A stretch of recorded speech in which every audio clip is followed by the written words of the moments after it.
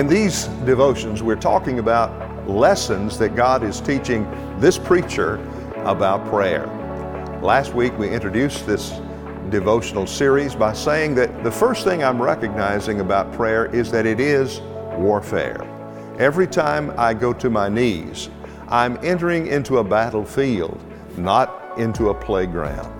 And so God has given us the weapon of prayer.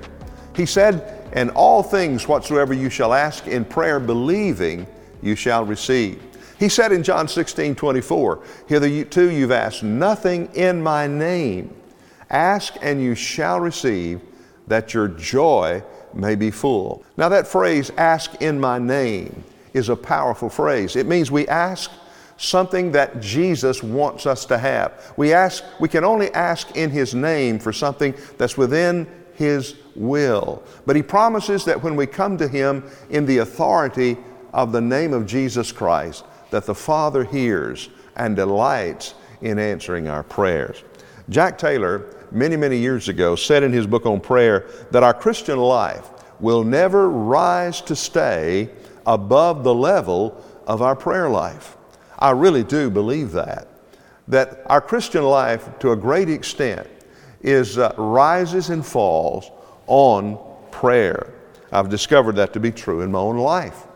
Robert Murray McCheyne, who was a preacher of another generation, who died really as a young man, but a godly man, made this statement. I read it years ago. I've never forgotten it. It says, "What we are when we are alone and on our knees before God is what we really are and no more."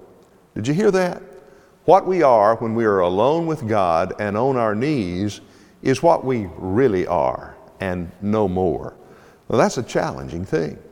Well, let's continue to think in terms of lessons God is teaching me on prayer. Too often, I think prayer is like the national anthem at a football game or a baseball game.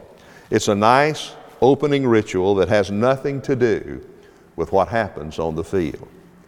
Now, that's a quote by the great preacher Tony Evans. And I think Tony has captured what prayer has become to so many.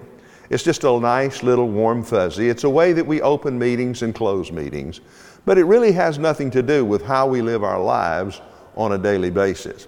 But God intended prayer not to be just a little addition to our Christian life, but He meant it to be that which drives and focuses our Christian life. Now, we said last time that one of the first lessons that I'm learning about prayer is that it's warfare. Well, let me say secondly that prayer, I've learned this about prayer.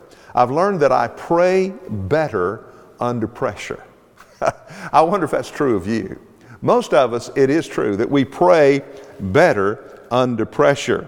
Jim Cymbal, a pastor of the Brooklyn Tabernacle, wrote in his book, Fresh Wind, Fresh Fire, these words. He said, "Prayer cannot truly be taught in classrooms and by seminars. We learn to pray when we are involved in a great need that drives us to prayer. If I say I ought to pray, I soon run out of motivation and quit. You see, the flesh is too strong. I have to be driven to pray." Well, I think that's a great statement. Most of us pray because we have to. Paul said he was caught up into the third heaven. In that third heaven, where he had a thorn in the flesh, he cried out to God, and he asked God to remove the thorn. And the Lord said, "I'm not going to remove the thorn." He said, "I'm going to keep the thorn there because, in essence, he's saying, Paul, the thorn is what keeps you humble before me, keeps you usable to me." And so God sometimes allows us to go through difficult situations which prompt us to get on our knees because, you see, the Lord wants us there anyway. That's the posture that we need to live the Christian life, on our knees before the Lord in prayer. I want to close this devotion with this little humorous poem that I read years ago on the proper way to pray. I'll close the devotion this way. "The proper way for a man to pray," said Deacon Lemuel Keyes, "and the only proper attitude is down upon one's knees." "No, I should say the way to pray," said the Reverend Dr. Wise, is standing straight with outstretched arms and rapt and upturned eyes. Oh, no, no, no, said Elder Snow. Such posture is too proud. A man should pray with eyes fast closed and head contritely bowed. It seems to me his hands should be austerely clasped in front and with both thumbs pointing toward the ground, said the Reverend Dr. Blunt.